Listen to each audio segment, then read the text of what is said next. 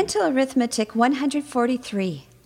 5 times 11 times 5 times 11.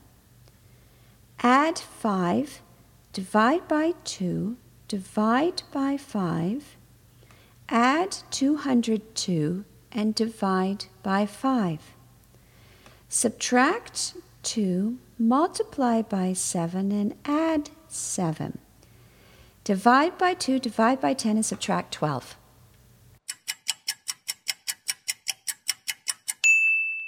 And the answer is 23. Starting at the beginning of the equation, you have 5 times 11, which is 55. Then again, you have 5 times 11. So 55 times 55, or 55 squared, is 3,025. Adding 5 is 3,030, or 3030. Dividing that by 2 gives you 1515.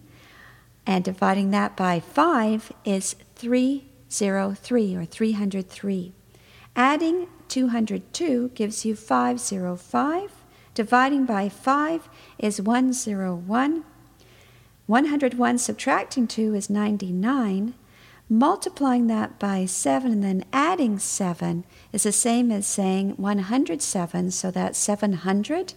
Dividing by 2 is 350. Dividing by 10 is 35, and subtracting 12 is 23.